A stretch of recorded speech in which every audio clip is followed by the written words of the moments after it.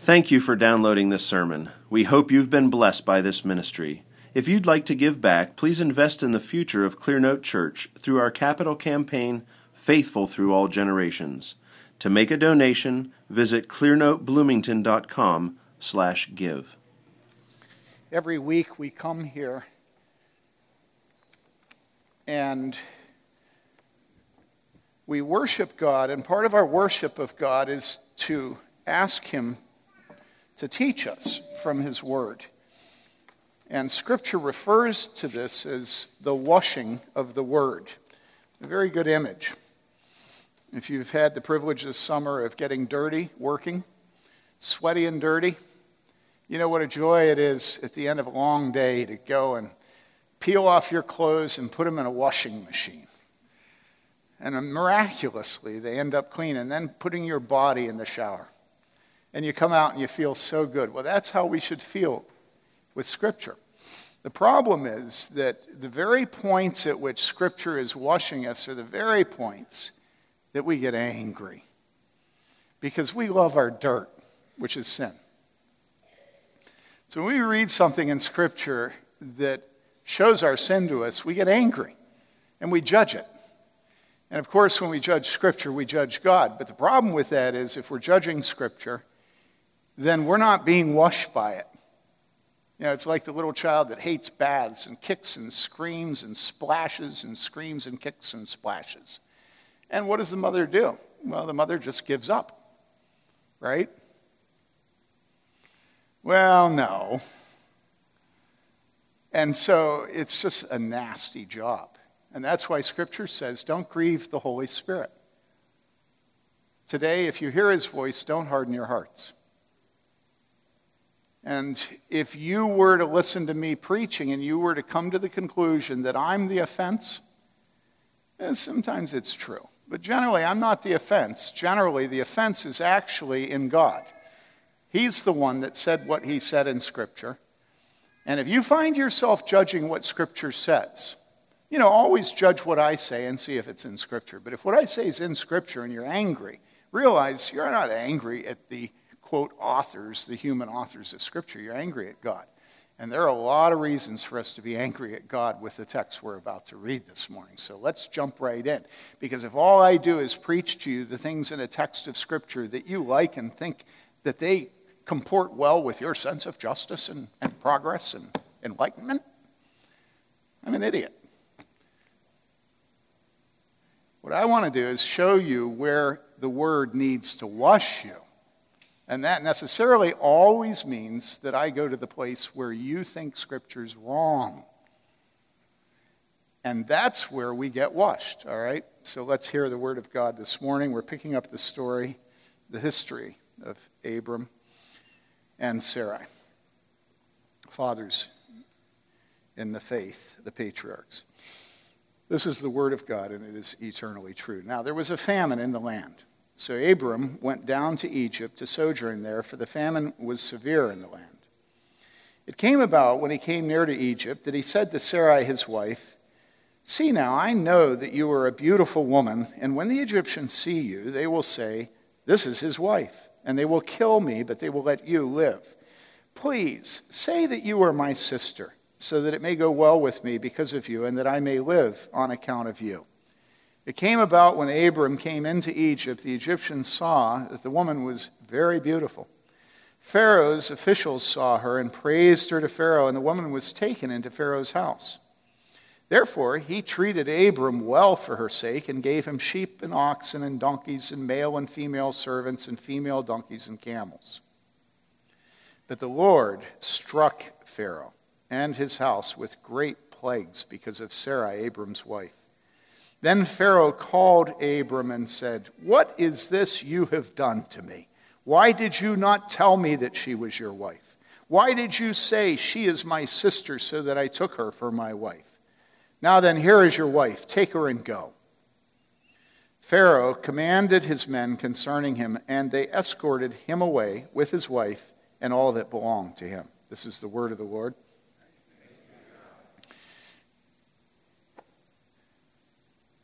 The Reverend Dr. Hare Hair. Professor Jürgen von Hagen. Did I get it right? All right. He is back. Wave. Or the boy is back in town. Jürgen is writing a book on the Bible and economics, and I think it was a year ago, or almost a year ago, where he was explaining to me the interesting economic details of Scripture, and he specifically spoke about the economics of living in Egypt as opposed to up in Canaan and in the Negev.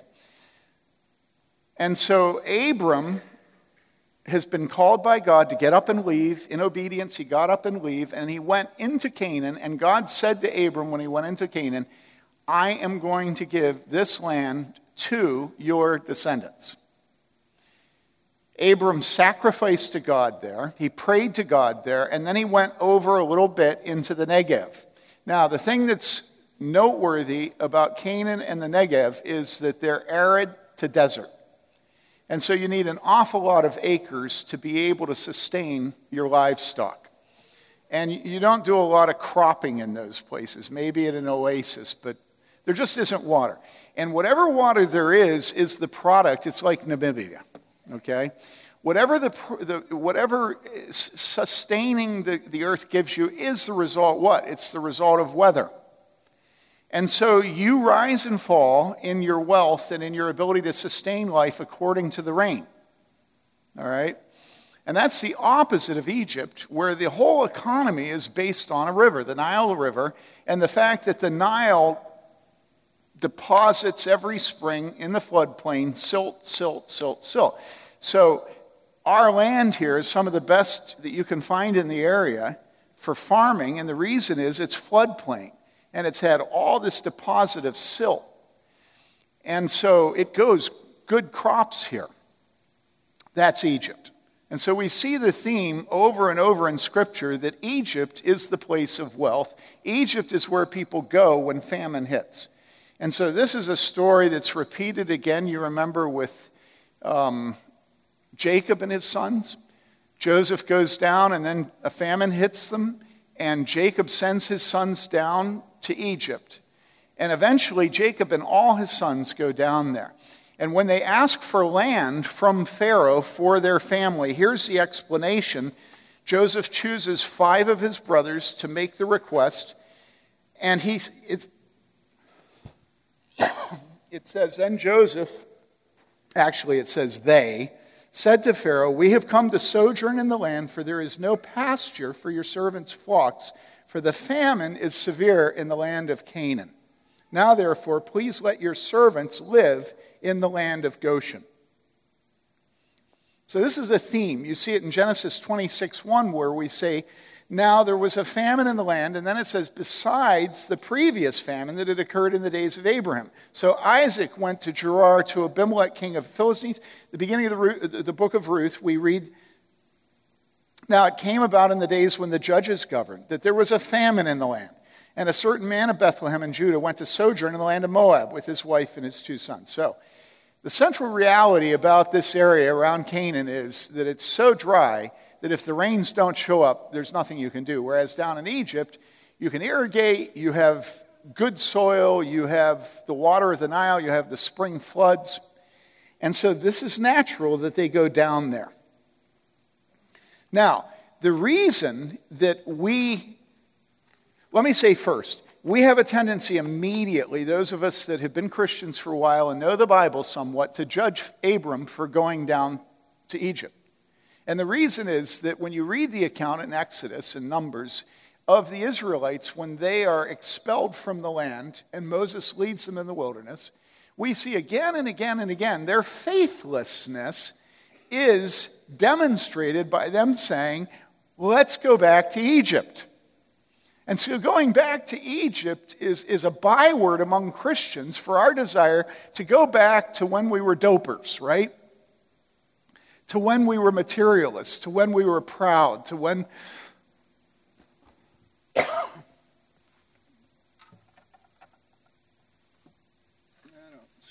this time. If somebody has a cough drop. Anybody have a cough drop?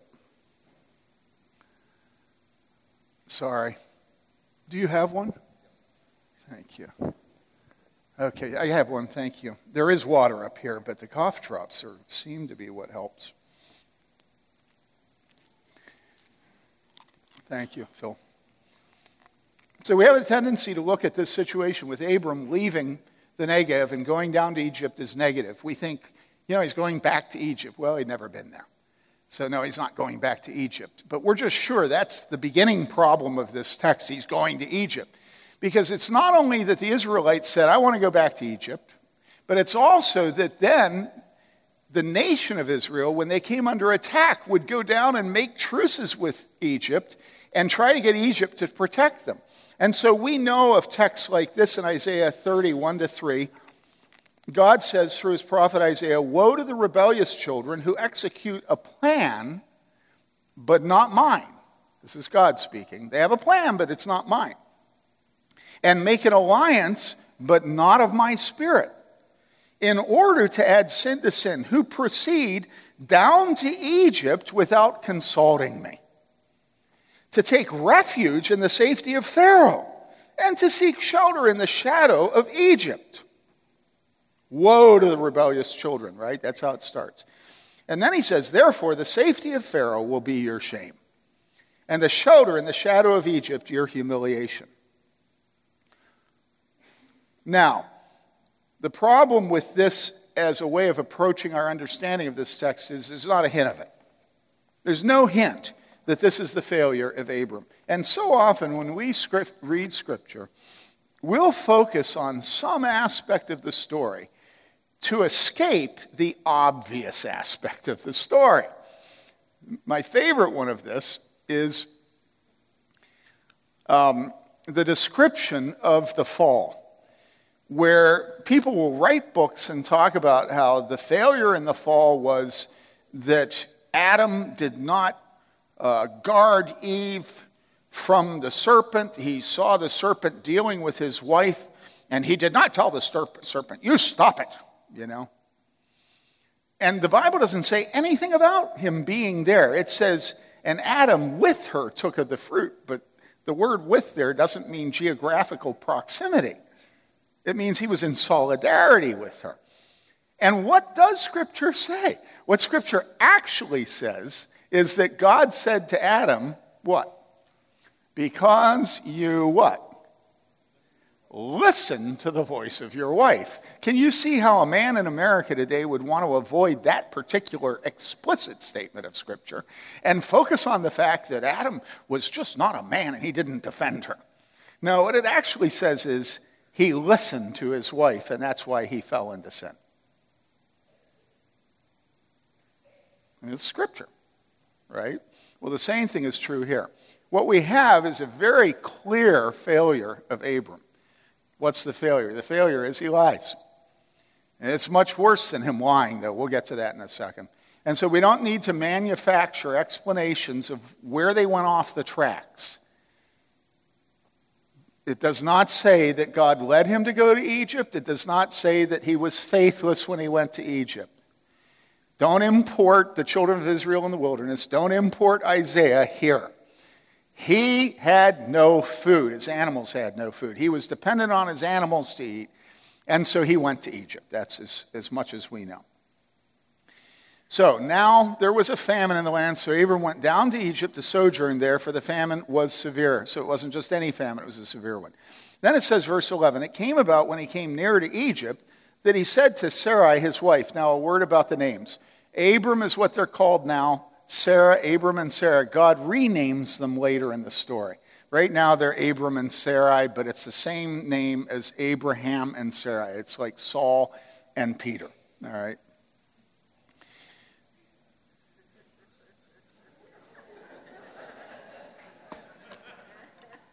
I was thinking about thou art Peter, and upon this rock I will. Sorry. Yeah. Would you like to? Yeah, Saul and Paul. Some people want me to. Okay, Saul and Paul. Everybody hear it? I made a boo-boo. Everybody hear it? Is that good enough for you? You want me to keep saying it? Okay, all right. All right. He and I sweated together yesterday. So, it came about when he came near to Egypt that he said to Sarai his wife, "See now, I know that you are a beautiful woman, and when the Egyptians see you, they will say, 'This is his wife,' and they will kill me, but they will let you live." So this is the conflict. This is the problem.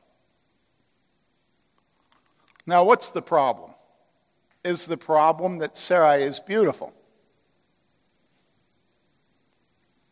Well, let's put it this way. If she hadn't been beautiful, we would not have had a problem. Now, would we then say that it's all Sarai's fault? How many men would agree? That's the problem.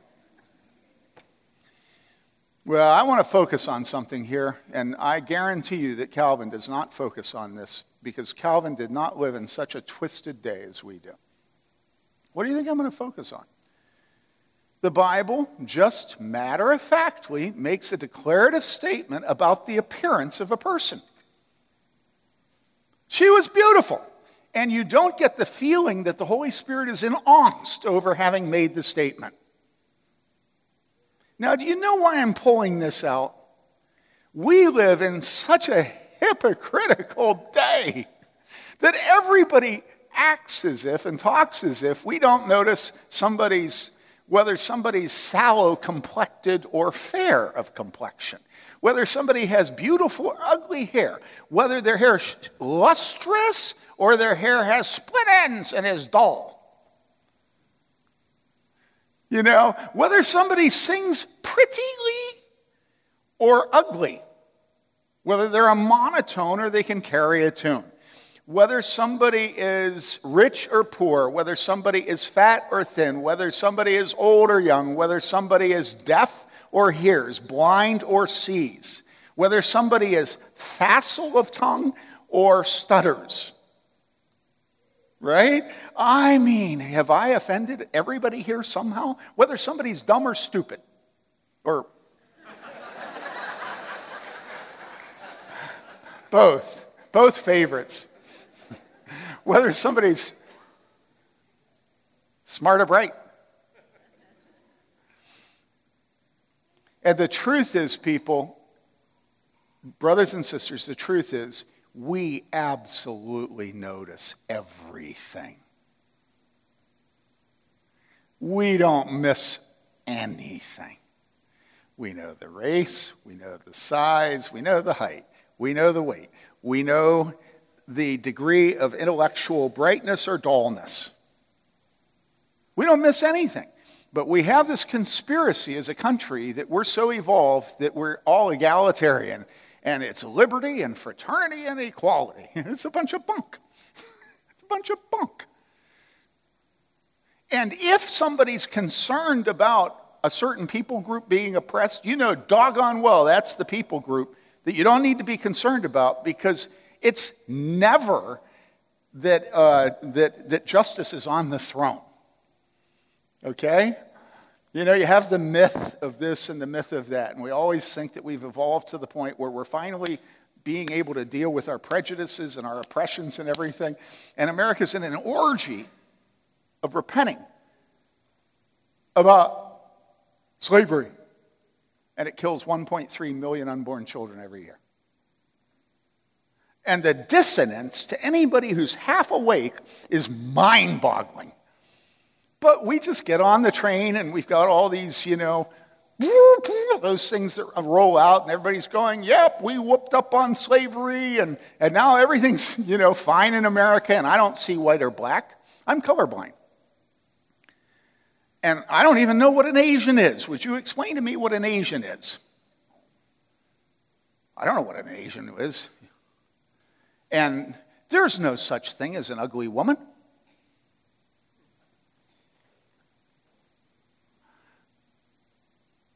And the Bible says Sarai was beautiful. And then later it says the Egyptians said something better. The Egyptians didn't just say beautiful. The Egyptians said very beautiful. And we're such a bunch of hypocrites that we just read right over that and we don't think that it rebukes us about our lives. Or worse, we think that the Holy Spirit wouldn't speak that way if he'd evolved to the point we have today. That's how you look at the Old Testament. Well, those people were back in ancient times and they were in bondage to their prejudices and stupidities, but today. Now listen, let me ask you a question. Who makes an ugly woman? You will agree that there are ugly women.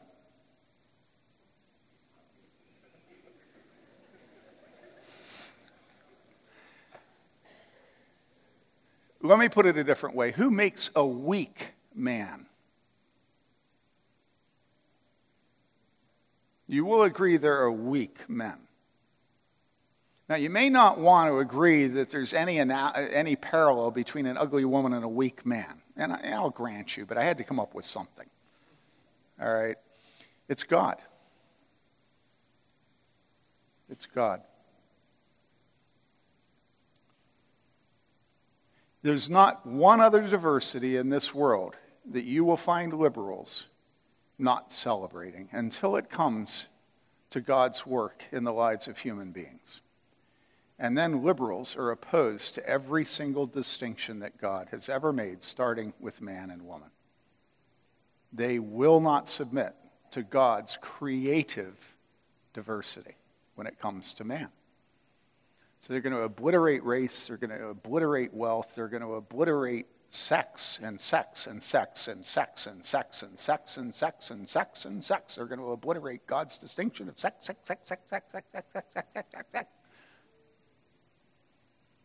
This is insane. God does what he wants to.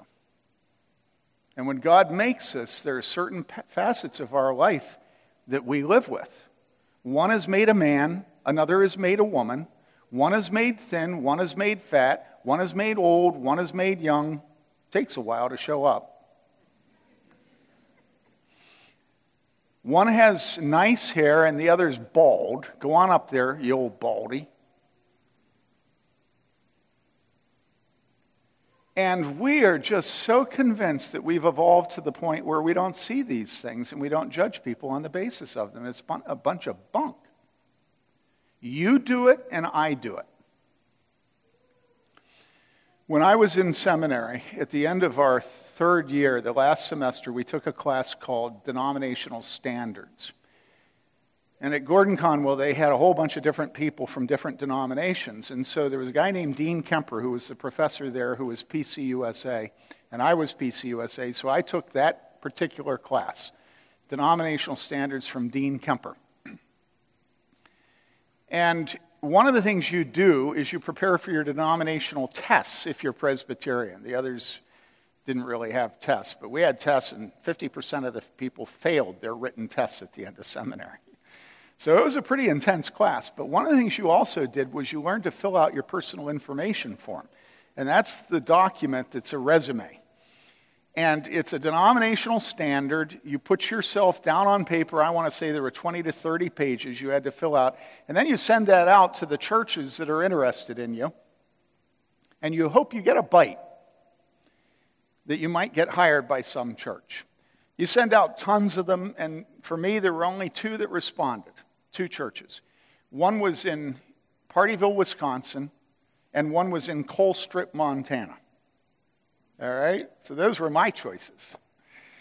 And on that form, you have to fill it out in such a way that you conform to the standards of the denomination. And one of the standards of the PCUSA back in 1982 was that it would not allow committees to know and to identify you as male or female, because they were adamant that every church needed to hire a woman pastor, right?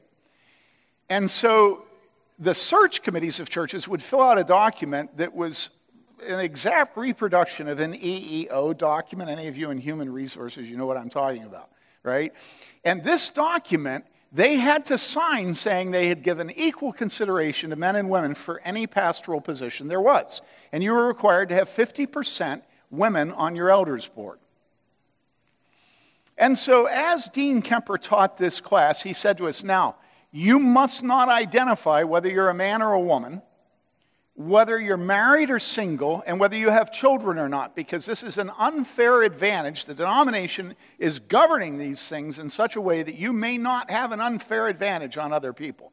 And he defended the policy, and all of us were like, okay, you know. So I filled out my PIF, and I gave it to him to look at. He got done reading it, and he said, Tim, you know, something like, are you crazy? And I said, what?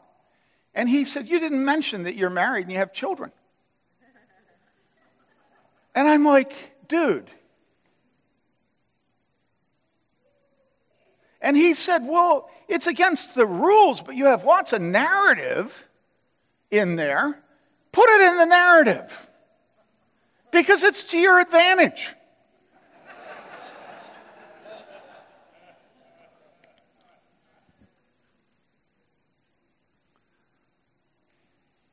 Listen, I know absolutely, with no question, the reason I was hired at the two churches that hired me sight unseen, unlike this church, is because of my wife and children. I know everybody likes my wife and children more than they like me. This is not news to me, right? But you guys, do you see the hypocrisy of our life? We think that we believe in liberty, fraternity, and equality, right? We think that we've evolved to the point where we don't make judgments based on superficial characteristics. And I say to you, okay, so is black and white, Asian and Indian, are those superficial characteristics? All of us just love it when we get customer service in India, right? It's just a superficial characteristic. We're hypocrites. We all know when we're dealing with pretty and ugly. We all know when we're dealing with short and tall. We all know when we're dealing with stuttering or facile of tongue. We all know everything. And here's the problem.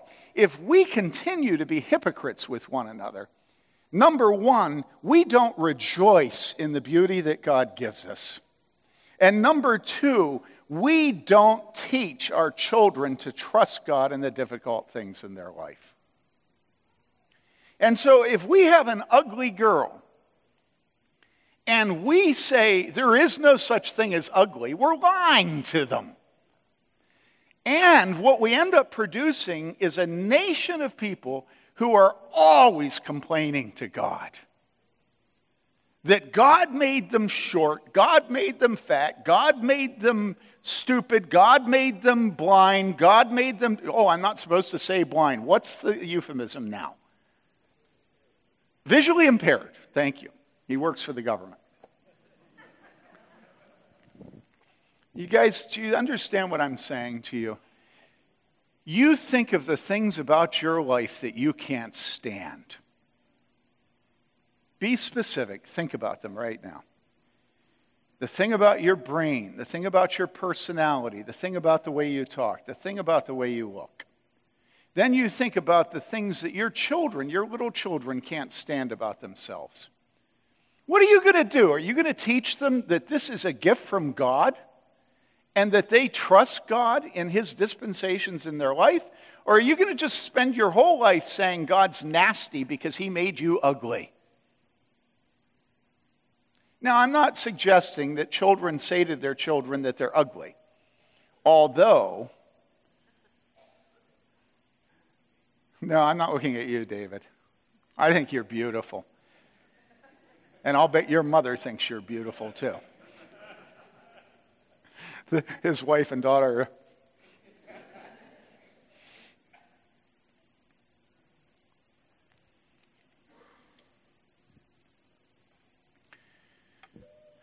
Moses had God come to him and say to him, Moses, I want you to go be a prophet to Pharaoh.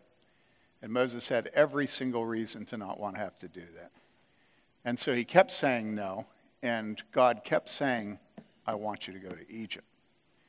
And finally, what did Moses say? Well, we pick up this story in Exodus 4, verse 10. Then Moses said to the Lord, so we are already dealing with him refusing to do what God said. Then Moses said to the Lord, please, Lord, I have never been eloquent, neither recently nor in time past, nor since you have spoken to your servant. In other words, not yesterday, not any time, and certainly not now I'm not eloquent. He seems to be somewhat eloquent as he makes his case, right? For I am slow of speech and slow of tongue. The Lord said to him, who has made man's mouth, or who has made him mute or deaf, or seeing or blind? Is it not I, the Lord? Now then, go, and I will be with your mouth and teach you what you are to say. Listen, Mama and Dad, you need to teach your children that they can trust God with their limitations. Never teach them to complain. Never. Children who complain do not have faith. Children who complain grow up to always say that it's somebody else's fault and not theirs. Listen, do you hear me? What is America today but a nation of victims? Those of you from other cultures, you must see this so clearly. America's filled with people that say, my mama don't love me. My mama don't love me.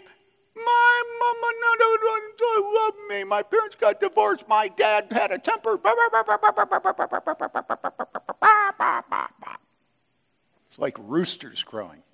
It's like Charlie and Susie's roosters crowing. You know, that's what people from other... I remember the Mexican guy that came to preach at our church, and that's what he said about America. He said, everything in America is about people complaining that their mother doesn't love them. And he said in Mexico, we know enough to take a stick and stir up the outhouse. We don't do it. Any of you know anything about outhouses? When you stir an outhouse, the smell gets horrible. And that's what America is. It's a terrible stink because everybody's stirring up the muck. My mother doesn't love me. My mother doesn't love me. My mother doesn't love me. And so, yes, Sarah's beautiful. And you think, well, to say Sarah's beautiful is not to say that Sarah's ugly or her sister is ugly. So I knew you were going to say that. So this is what it says in Genesis about another couple of women. Now Laban had 2 daughters. The name of the older was Leah, and the name of the younger was Rachel. And Leah's eyes were weak, but, the adversative, but Rachel was beautiful of form and face. In other words, whatever weak eyes were, they were ugly. And it probably has something to do with the fact that, you know, he wanted to marry Rachel. And the dad had to pawn Leah off on him.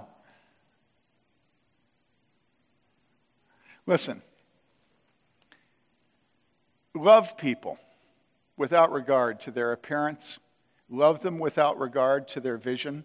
Love them without regard to whether they grew up in an intact family or a broken one. Love them without regard to whether or not they're rich or poor. Serve them. Be a neighbor to those who have weaknesses. But when I say that, I'm not saying to you, be a neighbor to those who have complaints. As a matter of fact, don't do anything to help people who complain. People who complain are oppressing everybody else by their complaints. There are enough truly needy people in the world for you to spend your life caring for them. But make a particular point of not caring for those who complain about being needy. Right? Right? Sarah was beautiful, and then the Egyptians said she's, quote, very beautiful. And so she's singled out, and she has an asset. Now, here's the problem. If you know about the story of King David and Bathsheba and her husband Uriah, you know what kings, rulers, governors normally do, which is that they say that they're above the law. That because they enforce the law, they're above the law. Do you understand this? And so David saw a woman bathing, and he decided he was going to take her. So he took her. He brought her in the castle, and he bedded her. And then what did he do? He tried to cover it up, and that failing, he murdered her husband. Remember this. This is what rulers in the ancient world did. Now, why did they do it? Because we look down on it, and we're just so sure, again, that we're superior to it, right? They were so horrible back then. Do you know why they did it? They did it because in the ancient world, nobody would commit adultery. Now, I'm not going to go into why they wouldn't commit adultery. It has something to do with wanting to stay alive. And so we look down on them, but what do we have? We have civil magistrates who have taken the place of individual vengeance because we want the rule of law, and these magistrates have given us no-fault divorce.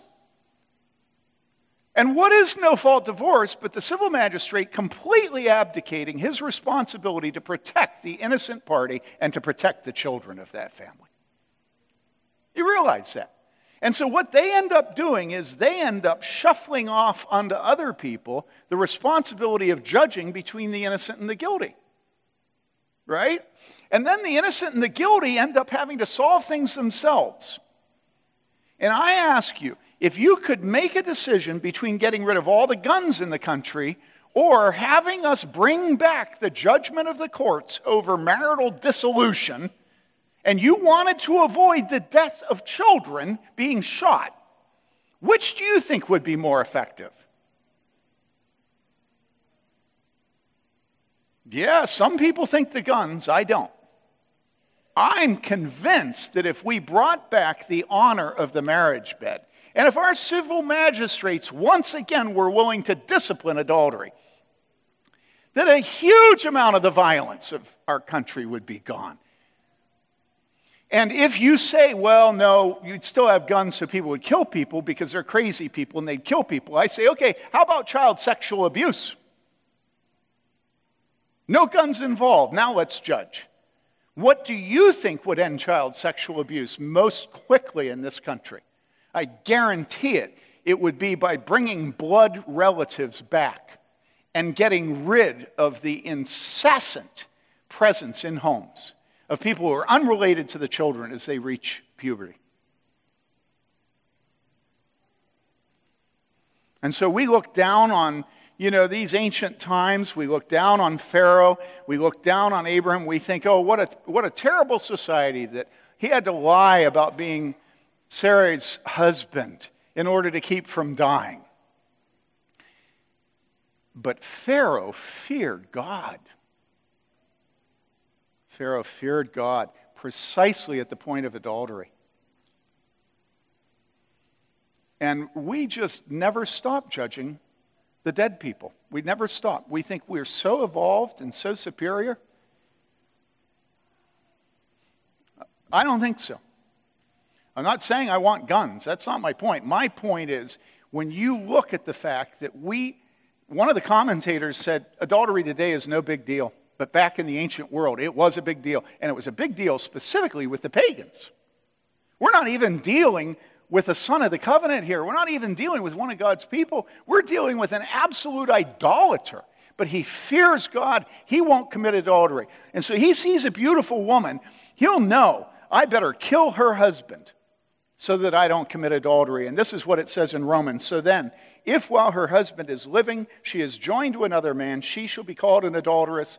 But if her husband dies, she is free from the law, so that she's not an adulteress, though she is joined to another man. Abram sees the dilemma, and so he says this to Sarai. Verse 13, so please say that you are my sister, so that it may go well with me because of you, and that I may live on account of you. Now, this is where it gets really bad. Notice that little statement, well with me because of you. So we all see that he's getting her to lie. But what we don't see, because it's behind the text, is that he's also getting her to give up her virtue. He is asking her to use a lie in order to go to bed with an Egyptian. Do you see this? Abram is putting the virtue of his wife subordinate to his own life. And the lie is the means whereby he does that. And his scheme works. And his scheme works well. Because she goes ahead and lies for him. There's absolutely no way she could be Pharaoh's concubine or wife. There's absolutely no way without her lying about being Abram's sister. And then she beds another man. Intentionally. She tells the lie and then beds another man. And not just any man, but the king of the nation. Okay? It works out well for Abram, doesn't it? He doesn't die. But beyond not dying, what else do we see? Well, we see that Pharaoh's officials saw her, praised her to Pharaoh. The woman was taken to Pharaoh's house. And then it says, verse 16, therefore he treated Abram well for her sake and gave him sheep and oxen and donkeys and male and female servants and female donkeys and camels. Isn't that beautiful? So does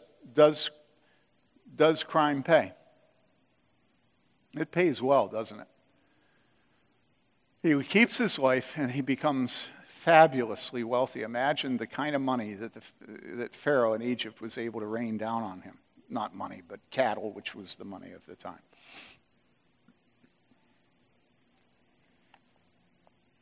Now, the problem is that you never know what your accounting for your sin is until God speaks. You know, you can have all your cost-benefit analyses, you know, you can run the numbers, and you can think you got off scot-free, right? But God sees everything. God sees everything. And God saw what he did and what his wife did.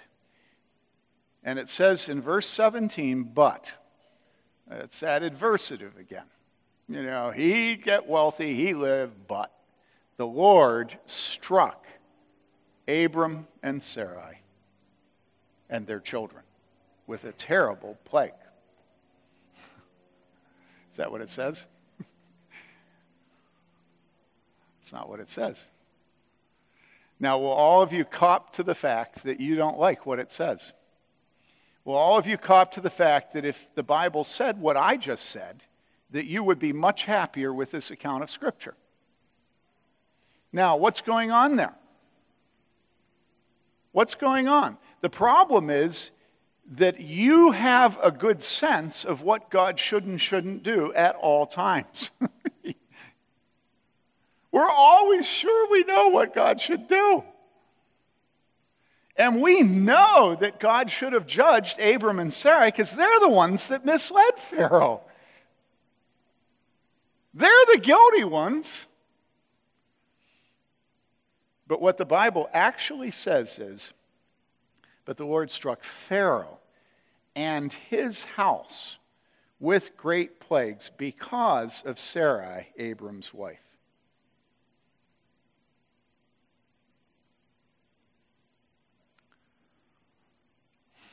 And this is more offensive to us than the Bible telling us that Sarai was beautiful. And it's offensive to us because all of us have been raised by mothers who taught us that God is fair.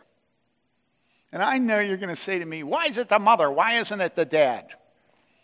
I say, okay, all of us have been raised by dads who tell us that God is always fair. And so I'll agree with you, God is always fair. But what I'll disagree with you about is that you have the slightest ability to say what is fair yourself.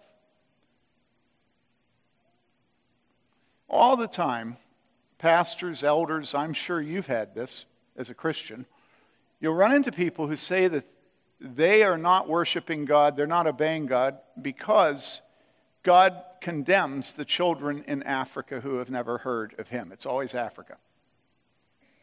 You know, I think there's a much higher chance of people outside of Africa not having heard of Jesus any more than Africans, right? And so I had a man say this to me this last week, and this is a man that isn't walking with God. Wonderful Christian heritage, not walking with God. What about all the children in Africa? And I said to him, you know, the reason you're asking that question is that you think God isn't fair. And he wouldn't say that, you know, that scared him a little bit to say, well, God isn't fair. But you just ask the question and everybody can draw their own conclusions. You know, what about all the children in Africa? I said, you know, the reason that you ask that question is that you believe that God is not just, he's not fair, he's not. And also, you want to live in rebellion against him, and this provides a place for you to judge him and live in limbo. And so this question is always a question that allows us to maintain our distance from God without being so crass as to say God is unjust. Well, what about all the children in Africa, you know, and you throw that out there and it stinks a little bit and you run. Right? But the truth is, this man I was talking to, he knows God. He is not a child in Africa that doesn't know God. He knows God. And so how wicked for us to purport to be concerned about children in Africa while we defy God. And the fact is, whether it's a question about the children in Africa or whether it's us denying original sin, you know what Pascal said? The great French mathematician and philosopher, he says, you know, we look at the fall where one man's sin corrupted us all, and we say, how can that be? I wasn't there. I didn't make the decision. I don't even know that man, Adam.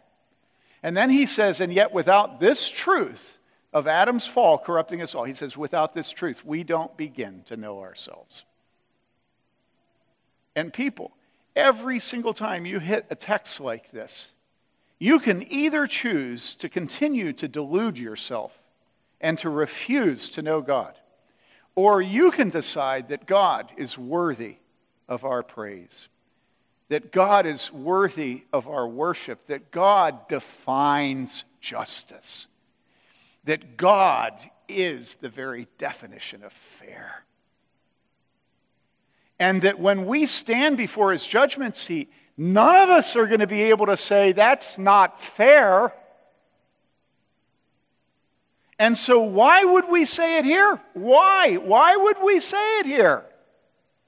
Do we really believe that American political ideology is superior to God? Or that the French Revolution brought in ideas that allowed us finally to escape from God? That's what they'd say. They'd say that liberty, fraternity, and equality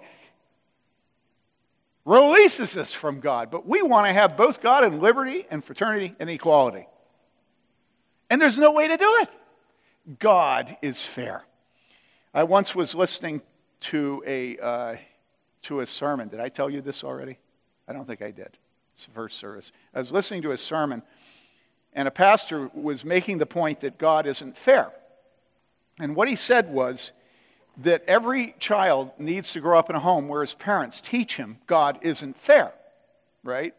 And he said what he did was he was on a business trip, and when he came home, he brought one gift for one of his children. He gave the gift to his child, and then all the other children were like, that's not fair. And he said, God isn't fair. And he left one child with a gift. And I'm sure he didn't come back from the next trip and have 4 gifts for the other 4 children. And I'm sure he didn't bring one gift for each individual child all the next trips until he'd gotten them all.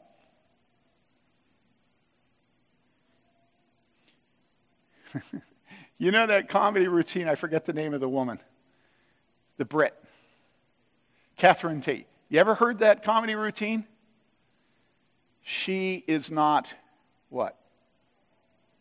Bothered. You know something? Our sense of justice, our sense of fairness, I hate to tell you this, but God is not bothered. He's not bothered. He's not worried that you won't think he's fair at the judgment seat of God. And there's not one of us here that looks at how God treats Pharaoh and his household that doesn't cringe at it. Right? We're all there, right? Am I the only one that's raising my hand?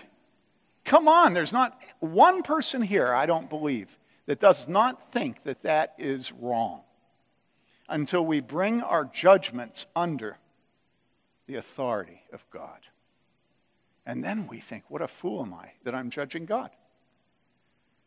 Now listen, you want to know the real amazing thing about this story? The amazing thing about this story is not that God sends terrible plagues on Pharaoh and his household. That's not amazing. That's what you and I all deserve from the moment of the fall. And that's all we deserve from God is punishment. We were present in Adam, our federal head. Okay? The amazing thing is that God is so merciful to Abram and Sarai. It's just mind-boggling. What did they deserve? It's utterly appalling what they did, right? Were you all there? And God is merciful to them. Not only is he merciful, but all through Scripture, God says that Abram is the father of those of us who believe. And so we're not ashamed to name him our father, are we? And yet, look at what he did. And we're not ashamed to call him our father. You know, the thing that just really fries me is how Christians act as if their parents are so godly. And if you don't think your parents are godly, inevitably you have a grandmother that prayed for you and was just so godly. And the truth is, our parents and our grandparents are just like Abram and Sarai.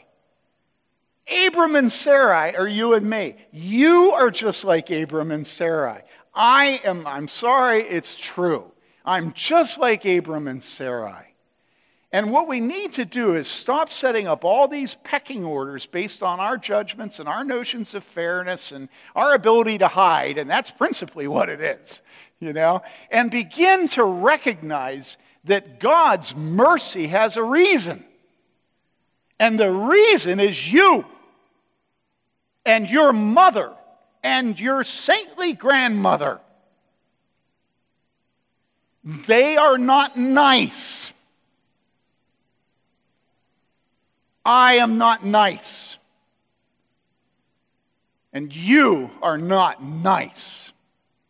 And if you are, there was no need for God to send his son to that cross. Tali Tavigian is not nice. And that's why the grace of God is visible. Because there's no hope for us. So the real extraordinary thing about this story is not what happens to Pharaoh and his family. They deserved that before Sarai ever came along. The extraordinary thing about this story is that God's merciful to sinners.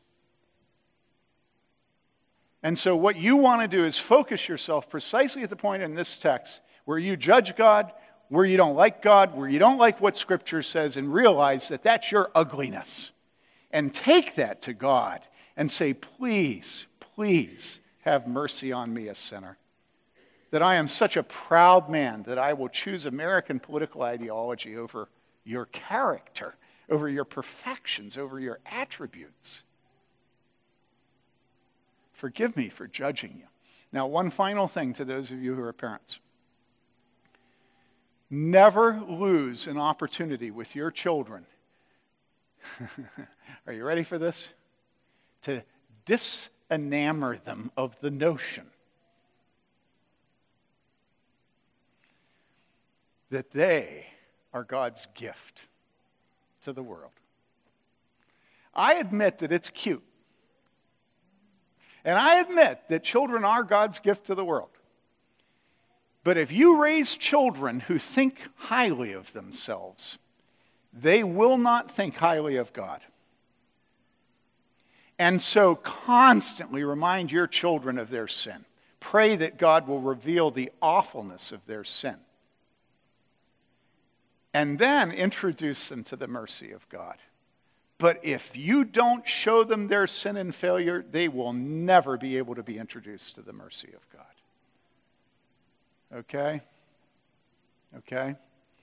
Now, I'm going to be around afterwards. This is a hard sermon. And I would love to talk to you about it. I'll stay right here instead of greeting. All comers, you can spit on me, slap me.